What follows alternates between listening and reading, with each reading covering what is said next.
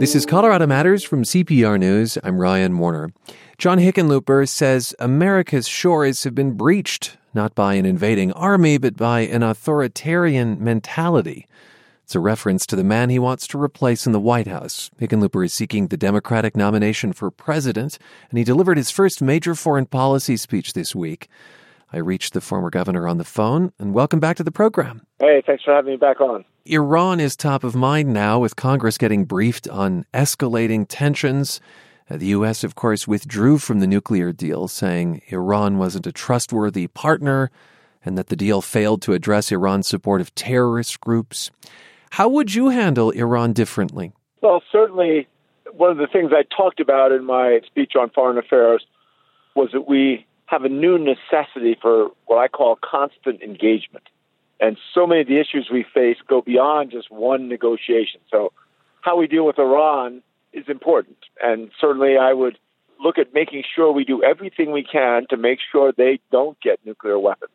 But not only that, we should be looking at how do we restrain their testing of ballistic missiles, and how do we get them to stop funding terrorists and terrorist activities in the Middle East. But part of what constant engagement says is that by focusing on all of our partners around the world, and even countries that I would say we're more adversarial with, but by keeping engaged consistently with them, we could bring more pressure on places like Iran, and we can do a better job of addressing the global issues that really are global, like pandemics like Ebola, climate change. Cybersecurity is a good one. It's important to look at on the small focus of, all right, here's what we're going to do around Iran. But on the larger scale, we've got to recognize that we need a network of constant engagement. Would you have stayed in the nuclear deal? I wasn't, wildly happy about it. We didn't get them to cut back on their funding of terrorist activities in the Middle East. And by any measure, Iran was still consistently threatening our closest allies in the Middle East, like Israel. So there are all kinds of problems with it. It would have been a hard decision. There's no question about it. Where do you place authoritarianism today on the list of global threats? And why, to quote you, has it breached our shores with a democratically elected president? Well, our rule by law, our freedom of the press, having an independent press, having an independent judiciary, so much of those foundational aspects of American democracy are under assault by an authoritarian figure who is, in the White House. If the people who voted him there like him, what's the issue? Well, certainly he was voted there, and so he gets to stay there, at least until the next election. I'm not denying that. What I'm saying is that what he's doing while he is there is very authoritarian in nature. And to begin a tariff war, I haven't found anyone. I haven't heard of one example where a tariff war benefits either side. And far too often it leads to some form of escalation and often military conflict. So he is almost immediately throws himself into a tariff war, which I think most people would say is, a certain recklessness, and doesn't seem to accept that there's serious downsides when you begin these kinds of engagements, right? They're not military, but they are very adversarial. You spoke. I worry about the consequences. We have companies in Colorado like Arrow Electronics that are advanced manufacturing companies. They take all these components together, put them in different levels of completion, and that supply chain that they have spent tens of millions of dollars to assemble now has to be reevaluated and sometimes broken apart. You spoke Monday to the Chicago Council on Global Affairs. This was the big foreign policy speech, and the Trump administration pushed back afterwards, saying that the president's foreign policy record is unquestionably a strength, citing sanctions on Russia and the current tariffs. And why don't we just dive into some of what I've heard from farmers, for instance, that while expressing concern about the tariffs, there's also an acknowledgement of a need for a reset with China. Well, certainly Russia, China, they have been directly harming American interests. And China has been cheating on international agreements. China has been stealing intellectual property, either through corporate extortion or through outright thievery, that had to be addressed. But you don't address it through a tariff war. So what avenue would you pursue instead? Well, through negotiation. The whole point of international relations is putting a team together and having, at least in my argument, constant engagement where you're building relationships, you're negotiating with people all the time. And, right now, somebody told me last week that there are 1,000 empty desks, 1,000 unfilled positions in the Department of State. And when you take the State Department and people in Germany or France don't know who to call, and I say that I went to the Munich Security Conference a month and a half ago and frequently heard from our NATO allies, they don't know who to call in Washington anymore. The people they had worked with in the past are no longer there, and they haven't been replaced. I bet I heard that half a dozen times. The incumbent in the 2020 presidential race isn't the only person that you criticized on Monday. You also chastised fellow Democrats for wanting to withdraw from America's global leadership role. Were you referring to someone in particular? No, I was referring to a trend among a number of Democrats that indicate, I believe, because of some previous foreign interventions that didn't go well, let's call them blunders on the part of America, first and foremost would be the invasion of Iraq, that a number of Democrats are turning away from international engagement and avoiding these treaties and other international agreements around trade just because I think that it's as if they got their fingers burned. We're not going to solve the world's problems and certainly not solve America's problems without growth. And trade, done properly, is one of the most reliable forms of economic growth that we have. I'm not saying we don't need to negotiate trade agreements, but too many people now are kind of backing away from all of our trade agreements, from whether it's NAFTA or remember the TPP couldn't, even Secretary Clinton backed away from TPP. When we back away from an international trade agreement that covers almost all of the Pacific bordering nations, it leaves the field open for China. And right now, China is making massive investments in South America, in Africa, in large parts of Asia. They're making loans for infrastructure in various ports. And if the loans don't get repaid, the Chinese end up owning that shipping port or that railroad station. And long term, 20 years from now, 40 years from now, that will put American businesses and certainly the jobs of our children and grandchildren at risk. Governor, thanks for being with us. Always a pleasure.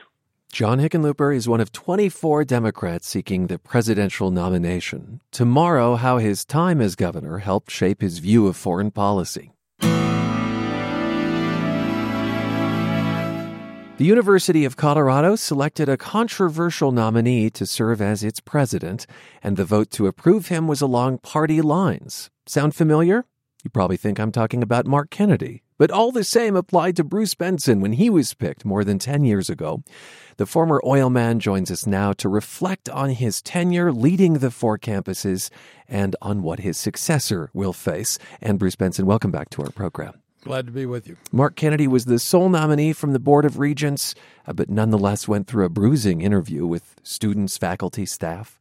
There was concern about his past votes in Congress on LGBT issues and affirmative action. The final vote of the Regents was 5-4, with the Republican majority winning out. What were your thoughts as you watched? Well, some of the people, including Ken McConnell, went up and listened to them grilling him at Boulder. And their comment was, it was a lot tougher on me because he was there for mine also. So there were 2 of our staff that went up and heard all of that. So, I mean, this is just part of the process. You just go on.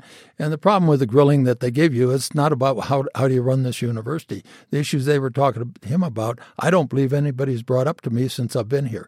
You really should be talking about a $4.5 billion enterprise and how many, 70-some thousand students and 34,000 employees. Now, how do you make this work? And 4 campuses, a very complex organization. You mentioned Ken McConnell. This is your head of communications, who you say saw your vetting and saw the vetting years later of Mark Kennedy. Right. And thought yours was harder. That is, you think the questions that faculty and staff were asking were not the right ones? I think they're not the right ones. Nobody comes to my office and asks me about gay marriage. That just never happens. What they're interested in is how we're going to run this university. So that's what the faculty, staff, students all want to talk about. I never hear about these things. But when I was up for it, they asked me a lot of questions that didn't have much to do with it either. What advice do you have for Kennedy when it comes to running the behemoth that is CU? More than 67,000 students, a budget of over $4 billion. I'll say a much larger system than Kennedy's current University of North Dakota. What advice do you have? Well, I told him, first of all, it's a very complicated place. You've got a lot of learning ahead of you. We've got a very strong staff. I would urge you to keep the staff. That's the 4 chancellors and 7 vice presidents and a few others that are critical because they know what's going on here and they can guide and help you so that you'll be successful. And if you do make a mistake, they're going to know how to dig you out of that hole and help you. The continuity, you think, is important. Well, it's not just continuity, it's knowledge. It's who's got the knowledge. I mean, you got a chief of staff that I think had five presidents he's been chief for. If you take Ken McConnell over here, he's worked for 2 presidents and elsewhere. So if you look at all of this staff and these chancellors, you better pay attention to them because they know what they're doing. And so that's what I urge them to do. He also said, I would like to ask any one of those that want to leave early to give me a year's notice. So that he understood what I had to say to him. What do you think is the biggest challenge, or the first challenge, frankly, that Kennedy should take on? Well, I don't know the first challenge, but the biggest challenge we always have is funding. I mean, Colorado ranks 47th out of the 50 states as far as funding for higher education. We continually get budget cuts. All this year, we've got a 13% increase, which is good. But when I started here, we were getting $227 million from the state to run the place. We dropped down to about $145 million and have now built our ways back up to $245, I believe, about that. So we're moving it the right direction, but we're so far underfunded compared to other places. And when Mitch Daniels in Purdue said, I'm going to freeze my tuition, I thought, well, if I was getting the amount of state support that you're getting, I'd probably cut my tuition in half. So we are way behind the power curve on this. And so we have to continue to work and find ways to make it work. And that's what we did during the big downturn in 08-09, that we had to really cut things back. And we did that. We cleaned the place out. We got rid of a lot of stuff we probably shouldn't have. So we got a good balance in here. And but we've already done that. So this is sort of where we are now, but who knows what's going to happen in the future. You know, a lot of people have made hay of the president's compensation package, and they look at that and they say, well, that's just not a sign of a university system that seems to be struggling for money. What do you say? Well, what I wanted to get paid was $1 a year, but they wouldn't do it, so they paid me $300,000 a year. So it's not exactly overpaid. The mistake on that is I really should have insisted on that because that caused wage compression, and people that are very, very competent have been held back. So I think it's a very complicated and big job. There are presidents that are making $2 and $3 million a year. And it's a huge job. I don't think people understand the complexities of the job here in the state of Colorado. We'll look back at a few things that occurred during your tenure with CU, but what would you say your legacy will be, Bruce Benson? Well, it's kind of funny, but it's a cultural change, and the culture is really, really important. I've had a lot of these discussions with other leaders, not in education, but elsewhere. Culture's critical. And you need to get a culture where people respect each other, where they collaborate together, they work together on everything that you can imagine. Was that not true before your arrival, or not true enough? It's not true enough. No, never was.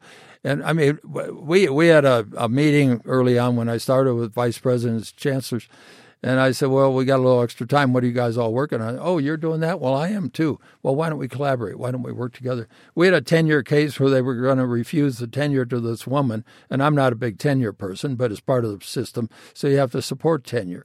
So we found out the problem is that the people in the department didn't think she should get tenure because she wanted to do interdisciplinary studies. That's what I want to hear. I want to hear people doing those kinds of things. So I encourage that and collaboration across the whole all our campuses, on the campus and with the other campuses. So I think we have that going pretty well right now. Is it perfect? No, never. Nothing's ever perfect. But we are in the process of making that happen. I also believe in political diversity. If you want to go back about 100 years ago, the conservative-liberal mix was 1-to-1. In the 50s, it got up about 5 liberal to 1 conservative, and now it's even higher. We need to teach kids how to think and not what to think. So let them hear all points of view, free speech, the whole thing. So that's how I believe, and that's what I think is an important cultural change at the University of Colorado. And when you bring in these controversial speakers, which I'm not bringing in, but the students bring them in, we had this one guy that everybody knows about. We gave out 3 tickets at his event, 2 to older people we don't know, 1 to a graduate student. At Berkeley, they had mass riots. Had another one. Nobody did a thing when we had this other guy at Middlebury that put people in the hospital. So we're teaching respect and how you work with people and collaborate and get people to work together. I'll note that in 2013, CU Boulder, regarded as one of the most liberal universities in the country, began a conservative thought and policy program. Yeah, that's the one I pushed. Yeah. But it sounds like you think there's a lot more room for growth in conservative presence on campus. Yeah, and it's not just conservatives, it's all presence. But to hear all points of view is what I really stress, because you don't need to be working in a vacuum. And as I said, teach people how to think and not what to think. That's what education's about. So we're going to continue to expand that program. We're expanding it more right now, and we'll be hiring a full-time tenured faculty member to run the program in the next few months. Okay, Bruce Benson, outgoing president of CU, I want to play a little game of lightning round with you. So I'm going to name something that took place during your tenure with CU. Why don't you give me a few top-of-mind thoughts? The A train to DIA, CU paid $5 million for the naming rights. Was that a good decision? Yes. We're not, they wrote an article in the paper and it said, it doesn't even hook your campuses together. Well, you know what? My campuses, employees, students, staff, everybody, they know what we are. We're trying to attract the other people and let them know what's going on. So you have out-of-towners, out of United States people coming in. Let them get on that train and hear what we're all about. It's a very important piece of our marketing program. Is it that not enough people know about CU? Well, if you're from New York or Europe and you come to Colorado, you may not know much about CU. So I think it's important that people do know it. And I think it's money very well spent. We have people say you should have reduced tuition. I did the math years ago on this thing. It's like, a few cents per hour, credit hour if you reduce tuition. No, this is a very well spent money. Okay, joining the Pac-12 conference. What do you want to know? What are your thoughts about it? I think it's the best thing we've done. If you tell me why. Huh? Yeah, tell me why. Well, it's real simple. I mean, let's start with this. Our alumni base in the old Big 12 without Colorado was about 11,000. In the Pac-12, it's 50-some thousand, as I recall. I don't have the numbers right here. That's a big deal, having the alumni base. Then you start looking at recruiting. Where do we recruit a lot of non-resident students? California and places like that. Another thing that most people wouldn't even think about, who are our research partners? And there are places like Berkeley and Stanford and UCLA, Washington. These are our research partners that we do a lot of work with. So that's what you should be working together with all the time. And then on top of it, if you want to take people to events at other campuses, do you want to take them to some of these smaller schools or cities in the mid-continent, or do you want to go to, UCLA or LA or... Bruce Benson, thanks for being with us. For more than a decade, he has led the University of Colorado, the longest-serving president in 65 years. His successor, Mark Kennedy, starts in June. And while we're on the subject of higher ed, it's graduation season, and we've been dipping into commencement speeches around the state. At Colorado College last weekend, students heard from a superstar, billionaire television host Oprah Winfrey. Your life isn't some big break like everybody thinks it is. They're waiting on the big break.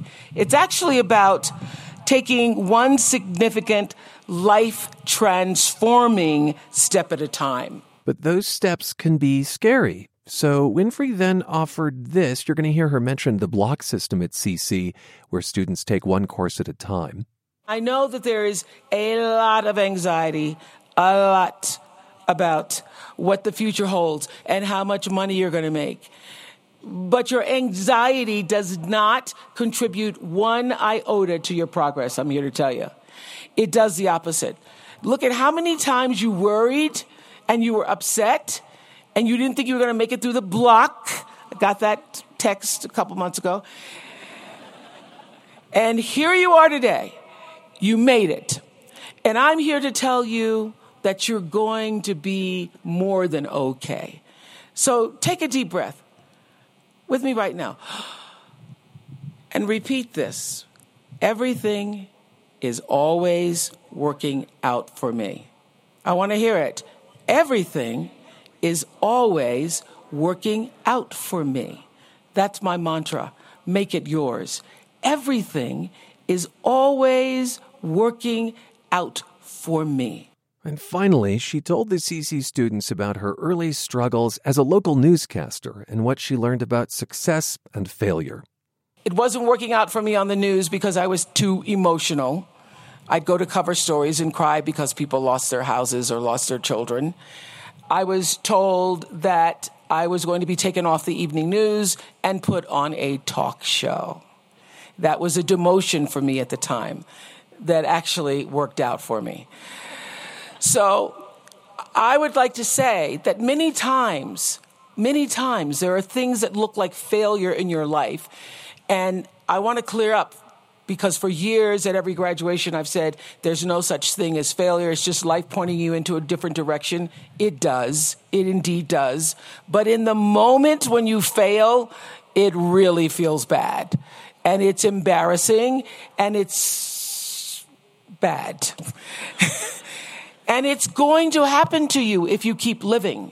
But I guarantee you, it also will pass, and you will be fine. Why? Because everything is always working out for you.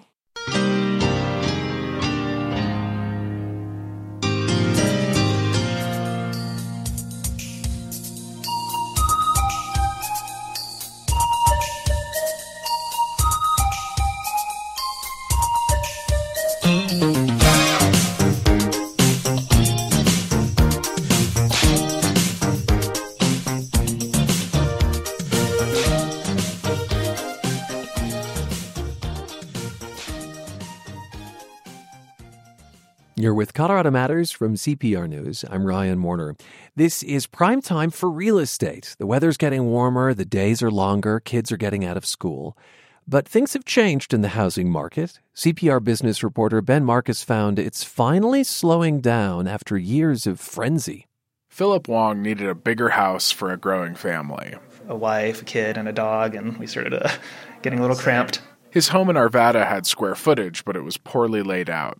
He and his wife quickly found just the right home in Westminster, and they pulled off a feat that in the past would have been almost impossible. He sold his home and bought another at the same time. We thought, this could fall through because of X, Y, and Z on either side, so there was that level of stress. But luckily, knock on wood, it's working out. In previous years, houses were easy to sell, but hard to buy, making this kind of timing tricky. Now these transactions are easier, and it comes down to simple supply and demand. There are almost 2,000 more homes on the market this spring compared to last year, not to mention all the new home construction. Wong's real estate agent Aaron Brumlevy says the additional supply gives buyers more options, and it's stabilized prices. So, we're looking right now at a more normal, sustainable appreciation rate of about 2 to 5%. Per year, down from 10+%. But still, demand is falling in Denver and across the country. Ralph McLaughlin is with CoreLogic, a real estate research firm. We think a lot of what's happening is that we're just hitting an affordability ceiling. Prices can only rise so much before it's hard for your average household to afford a home. Denver is the most expensive non-coastal market in the country, and wages have not kept up. Justin Knoll, a longtime real estate agent in Metro Denver, says there isn't much to choose from under $400,000. I mean, it is brutal out there under $400,000, and the stuff that you're finding at $400,000 needs a lot of work. And that entry-level market, people can't afford to put in a lot of work to it. So he says many of those buyers are stuck on the sidelines. For buyers who can't afford more expensive properties, there are options. And Knoll says that wasn't the case in previous years. You had to make a decision on the hood of the car right now. If you're going to sign this contract or make an offer on a property, you had to decide right then because 5 other people at least were doing the same. Now it's like, let me think about this overnight. Let me talk to my lender again. Let me talk to my financial planner. He says that's great for buyers who can afford the market, but he says it's been a tough transition for sellers. We do see sellers start to panic a little bit after a couple weeks on the market if they don't have it done. If they don't have a contract, they start to flip out. Sellers sometimes act like they're in Denver's old market, thinking they can get top dollar in bidding wars. But he says it is true that sellers still often have the upper hand in Denver, especially with properties in the right neighborhood. And that brings us back to Philip Wong, who's in the process of simultaneously selling and buying a home. It's a complex transaction in the best of circumstances, and especially so in a market that still moves quickly. So we didn't just up and one day decide we're going to let's move to a bigger house. We planned this for probably a good 3 to 5 months in advance. His agent, Erin Brumlevy with Keller Williams, says she told Wong and his wife that they needed to list their home when it was likely to sell in early spring and then be ready to buy quickly. And they listened to us, and they were successful, so we appreciate that. It was super fun. So listen to your agent? Is that the message here? Yes. And agents are saying the transactions these days are much more fun and fair now that the market is more balanced. I'm Ben Marcus, CPR News. Now a record breaker. Colorado's Jeff Garmeyer is now the fastest hiker of the 800-mile Arizona Trail. Garmeyer, whose trail name is Legend, finished it in just 15 days, 13 hours. He spoke with my colleague Stina Sieg, who once solo hiked a part of that trail herself. So just for some perspective here, you did the entire Arizona Trail in less time than it took me to do just a quarter of it.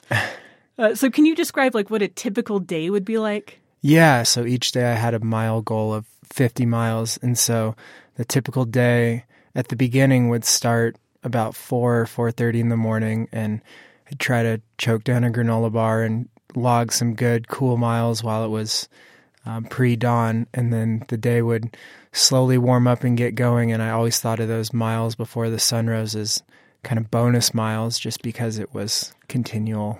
Just like the day hadn't even started yet. Wow. And so, for people who can't visualize this, you self-supported. It means you didn't have a van driving alongside. Not that they could anyway, because you're out in the middle of nowhere. Yeah. So how did you make that work? You're having to deal with water and food and, setting up camp. Yeah. So it was all cut into segments. So in my most of the segments were about 100 miles. One was 150. And so at 50 miles a day, it came out to about 2 days or 3 days between resupplies. And what that kind of means is 3 of the locations where I resupplied, I mailed myself a box of the food I would take for the next section. And then 3 other ones, I bought things out of stores. So I knew there would be a grocery store there, and I would go in and buy them. And sometimes these stores are a mile or 2 off the trail, and when you're doing it in the way I did, you have to walk that 1.5 miles, even though it's not part of the trail. But since you're self-supported, not using a car or any outside help, you have to carry yourself into town, use an hour to get there and back, and then keep going. So it was all the logistics of if it was a 100-mile section, I'd have had this much food, 150, that much food, and then I had a good idea of the water situation and tried to limit how much I'd carry, but running out of water is the worst, so I usually overcarried on the water side. And how did you deal with the water? Were you always carrying water? Did you sometimes filter as you went along? Did you cache some, hide some along the trail? Yeah, I always carried it going along, and I filtered most of the time. But yeah, there's 2 methods. Filtering takes a little while, especially with how dirty some of the cow ponds and things are. So sometimes I'd fill up my water and drink it through the filter, and other times I would squeeze it through so I wouldn't have to worry about it. But yeah, water, especially in the first half or so with so many cow ponds and questionable sources, filtering water it would just break the day up, and not always a great way. You have a good rhythm, but you need to stop for 10 minutes and filter water. So it was a little tough to break it up, especially when I was feeling good. And you walked from the border of Mexico to the border of Utah. Yeah. And so when you're starting out, you're probably in this really vast, dry, remote desert. Yeah, that's like day 3, it was going through Saguaro National Park, and there's this 5,000-foot climb, and it was dry and 90 degrees, and that was the main thing. It was just like I drank way more water than I was expected. I ran out, and it just happened to be a wet year down there, so there was a puddle I wasn't expecting and was able to scoop up some water and drink enough to like get by. But yeah, those moments where kind of water insecure and it's going to be too long to the next source are a little bit scary. Did you ever get scared really about like that you could really get hurt or that you might not make it, like you could get in trouble out there like that? The one thing I was a little nervous about is I cut my feet up pretty bad on day 7. Like I didn't take care of them. I was pushing really hard to make it to my next resupply point before it closed. And I was pushing too hard. It rained a little bit. My feet got wet and then just kind of got really beat up. And they got some cuts on them. And I was really paranoid that would get infected and ruin the whole trip. So it was more the first aid side I was most nervous about. Was that when you duct taped your feet? Yeah, I duct taped them, but then that wasn't good enough. So I walked into Pine, Arizona and bought super glue and super glued the entire bottom of my feet. Oh my God. I mean, at that point, were you like, I'm definitely doing this? Or you're like, maybe it's time to sort of like let this one go and maybe not super glue my feet? Yeah, I think I was too deep and maybe a little sleep deprived and just thinking, well, duct tape's not working good enough. I've heard super glue can work on cuts and sometimes doctors use it. So it's like, let's just try it. So I flexed my foot and slathered super glue on it and just was like, maybe this will help get me through a few days. And it worked better than duct tape. My feet still hurt, but I think it changed where the pain was maybe. To the bottom of your feet? To spread it out over the whole bottom as opposed to just a couple specific areas. Oh my God. So what were the other like ailments you had over the course of this journey? Sleep deprivation, I think, was number one. So I started out being able to log about 50 miles in 17 or 18 hours. And then as I got more tired and my body was falling apart more, still trying to hit that 50-mile mark, it was taking, 18, 19, 20, 21 hours. So I'm sacrificing sleep to still hit that number and go for it. So by the second to last night, I was so tired I was hallucinating and seeing things in the forest that weren't there. And it was a full moon, so just seeing moon shadows on things was really just strange to not have complete control of my mind. Do you think that all this pain was worth it? Yeah, I think it's fun to focus on the pain and what you go through, but there were really cool moments. Like I think one of my favorite moments in the outdoors was crossing the Grand Canyon under a nearly full moon because I could hike without my headlamp. And if I was doing a normal hike just during daylight, I never would have experienced that. And I think there's these unique little nuggets where it just is so much different than what you'd normally put yourself through, that the pain is like the best stories after, but it's not kind of how I remember it the most, which is more just the really unique situations I put myself in and was able to come out the other side. So when you were crossing the Grand Canyon in that moonlight, what did it feel like in your body? Yeah, my body just felt like I was walking under like a magical sky, that there's no light pollution, the moon's shining down, and I'm the only one out there. So it felt like I was alone in like this natural wonder that was just, it's hard to explain, but it was just one of those things like you try to look it in and take mental snapshots so you have it forever, but it's one of those things like you gotta see it to believe it kind of thing. Was that your favorite moment on the trail? Yeah, I think that was definitely my favorite moment, especially because the day before that I'd had a rough time and I thought I was going to drop back and go a little slower and maybe not hit my goal for the whole thing. And then I just had a really great day through the Grand Canyon and everything. So on top of it being a magical place, my body did great that day. I was set up to be successful. So that day was the most important of the whole trip, I think. And even though the magic matters more than the pain, what was your the worst day, the most painful moment, the hardest moment on the trail? Yeah, that's a good question. The worst moment was on day 3, climbing up that 5,000-foot climb and running out of water and wondering, if this is day 3, how am I going to do this for at least 12 or 13 more days? Just because I felt so sore, broken, tired, disheartened. And I remember texting my dad like, wow, this is a lot harder than I thought it would be, and it's day 3. So that was a bit of a wake-up call there. Luckily, there was no like lasting effects from getting a little dehydrated that day, and had a couple good days after that, so kind of brought the morale around. But the whole trip in general was just, the highs were so much higher than other trips I've done, and the lows were so much lower that the swing was pretty incredible to just go through. And it was constantly telling myself in the low moments that, this low isn't going to last forever.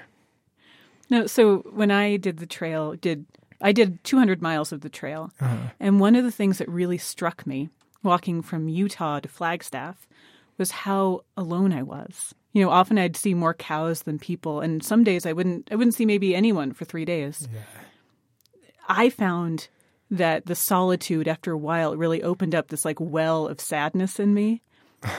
For you, how did you deal with the aloneness?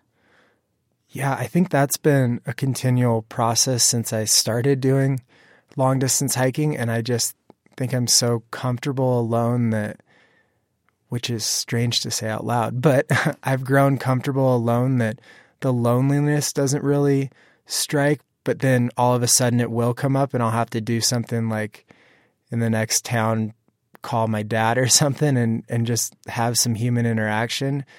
And on longer hikes, like in this last year, I was hiking for 7 months. There were huge swings in like, I didn't see someone for 6 days, and that was a huge thing. I just stayed in town for at least half a day, almost a full day, just having some human interaction, because it's one of those things that when you lose touch with it and then you go back into it, it just feels so awkward that just wanted to like get back in the rhythm of talking again, because I was only talking to myself. But I think overall the well it opened up, especially on this trip, was just getting to know all the corners of my mind a lot more, and what, like even in that, when the complexity of life is there, where it's stripped away and then you're in this simplicity, I just could think about what I liked about that, what I didn't like about that, how that could translate to other things. And then you just go down all these rabbit holes. Like I really like, being able to eat whatever I want, but I really hate treating water. Like you could let your mind go anywhere. And then, you see like a beautiful view of the Grand Canyon that's uninterrupted by any civilized anything. And you just can think like, oh, this is probably exactly how like the cowboys would ride up and see this Grand Canyon. It's almost like you're free to let your imagination go, and there's just no boundaries on where your mind gets to flow. And did it always feel good to you, or did you ever get scared about what you found when you're looking at all of the inner workings of your own mind? I don't know. I have gone and thought a lot about it while doing these hikes, that I'm so comfortable being alone. I've wondered if that should scare me or not, but that one's a continual self-analysis when I'm out there alone. So this Arizona Trail record, it's by no means your first, giant feat. You've climbed all 58 14ers in Colorado. You have done a Triple Crown, which means hiking the Appalachian, the Pacific Crest, and Continental Divide trails. You did that in the same year. What do you think it is inside you that pushes you to do these things? I think just so there's a lot of different things you can get fulfillment and like achieve goals, but I just love being out in nature, and every day you can hit a goal, or every hour. I think just all these like micro goals that go into a big adventure, and there's no better way to see, I guess, the country and how it's always used to be compared to now in big cities and stuff. So I've really enjoyed that aspect. And it's just a simple way to live where you care so much about food, water, and where you're going to sleep, and not a whole lot more. That I think that's pretty fun to strip away all the stuff that we take a lot more seriously than we probably should. No, I think most people don't know this, but there's this thing, people have trail names, and you can't name yourself. Yep. someone has to bestow a trail name on you. Yeah. And so your trail name is Legend. How did you get it? Yeah, I know. I don't like it now because it sounds like I named myself, but I got it back when I was 20 years old on the Pacific Crest Trail. We were camped outside of Wrightwood, California, and we were in a group talking like, oh, why didn't we bring out food from town? It was like we were just there. That would be way better than eating ramen out here. So I volunteered, or I said I would go back into town and come back out with some food. Went into town an hour later, showed up with pizza and steaks and everything for the whole group. So they said that was legendary and the name stuck. So nothing to do with really hiking, more to do with eating. Well, man, I mean, pizza. Yeah. Pizza after a hike is great, and pizza during a hike is even better. When you come off these trails or these, giant experiences, like, how is your re-entry into a normal society with, highways and big box stores and McDonald's? Yeah, it's not always smooth. It's pretty tough a lot of the time. I mean, going from this one where my sleep schedule was messed up and then hitting a big city, flying and every little thing where everyone's so much busier and in a hurry, whereas my whole day was all about like consistency. Now it's just like rush to do this, take a little bit, rush to do this. It's just a whole different mindset of when you're just know you're going to be hiking or moving the entire day when you're in the city, and it's a lot more just like event-based things where it's like, hurry up, don't be late, and then you can relax for a little bit. I don't know. There's just a lot of different things that kind of induce a little anxiety, especially in a big city. Now, until recently, you lived in Denver. You lived in Denver for 4 years, and now it looks like you're basically traveling around and having these adventures. Mm-hmm. I think a lot of people would be pretty jealous and would be like, man, how do you make it work? So how do you make it work to live as you live? Yeah, I worked for a few months in the winter, so had like a home base in Tahoe, but I don't have a car. I don't really pay rent. I just have a cell phone bill. So I've pretty much given up all the things that where money goes to live as simply and do this for periods between when I have to do short stints of work. And it's not going to be a sustainable thing forever, but in the moment, it's a pretty fun way to stretch out not a ton of money and accomplish a lot of different things and just connect and do something that not a lot of people do, but a lot of people say they'd love to do. So I just took the barriers that are mostly mental and just decided I was going to do it and went for it.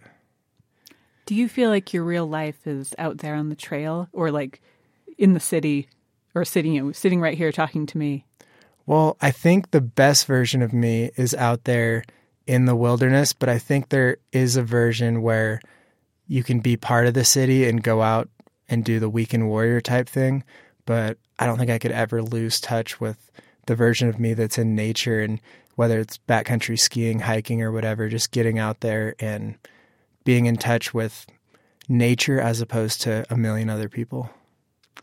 And what do you think you've learned about yourself on these trails?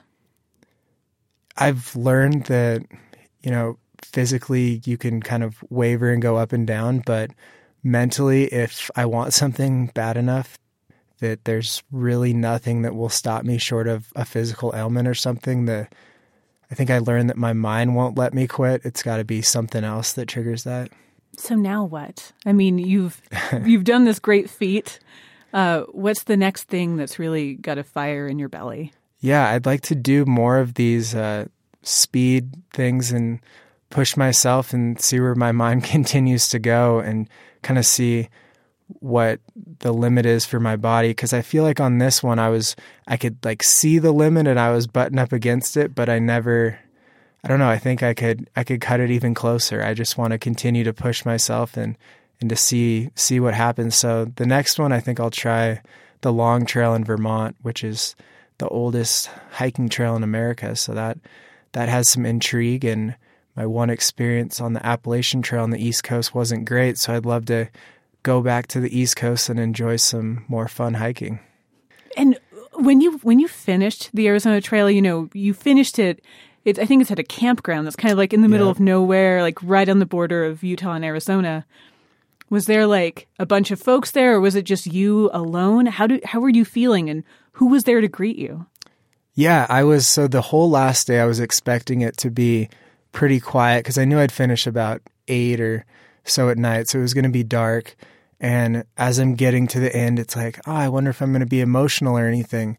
And then I get down about a quarter mile from the campground and hear all these people making sounds and stuff. And then they see my headlamp. I get to the monument, and not 5 seconds after touching it, someone's like, "Hey, are you Legend?" And it was like, well, moment's over, like not going to get my moment at the border. But there were 4 other hikers who'd finished that day who apparently knew I was possibly going to finish. And then a trail angel, which is someone who helps out hikers, that was going to give me a ride back to civilization. So it was really great to finish, but I was kind of hoping I'd get a moment there, but it all worked out. My moment was for the 15 days and 13 hours leading up to that moment. Wow. And did someone hand you a beer? Yeah, I got to have a celebratory beer around a campfire. Couldn't ask for anything more. How did the beer taste? Couldn't tell you. It tasted great, I'm sure, but it was just, I couldn't register anything. I was actually so tired. It was more like, this is great, but can I just get like 12 hours of uninterrupted sleep? Jeff, thank you so much for coming in. Yeah, thanks for having me. Jeff Garmire, trail name Legend, speaking with CPR's Stina Sieg. Her trail name, by the way, is Starburst.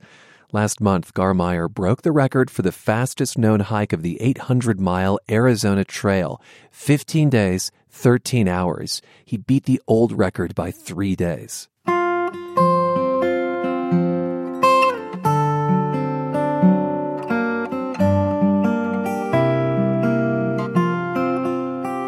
So Stina will join me as we take Colorado Matters on the road to Grand Junction next month. We'll broadcast from our studio on Main Street with shows focused on the Western Slope. And on Friday night, June 21st, we'll tape an episode of the show a few blocks away at the Avalon Theater. My guest will be best-selling Colorado author Peter Heller. He has a new wilderness thriller called The River. Tickets are on sale now at cpr.org. The live event will also feature a performance from the winner of our Solo on the Slope music contest. He's Cousin Curtis of Placerville, Colorado. I'm Ryan Warner. Thanks for spending time with us. This is Colorado Matters from CPR News.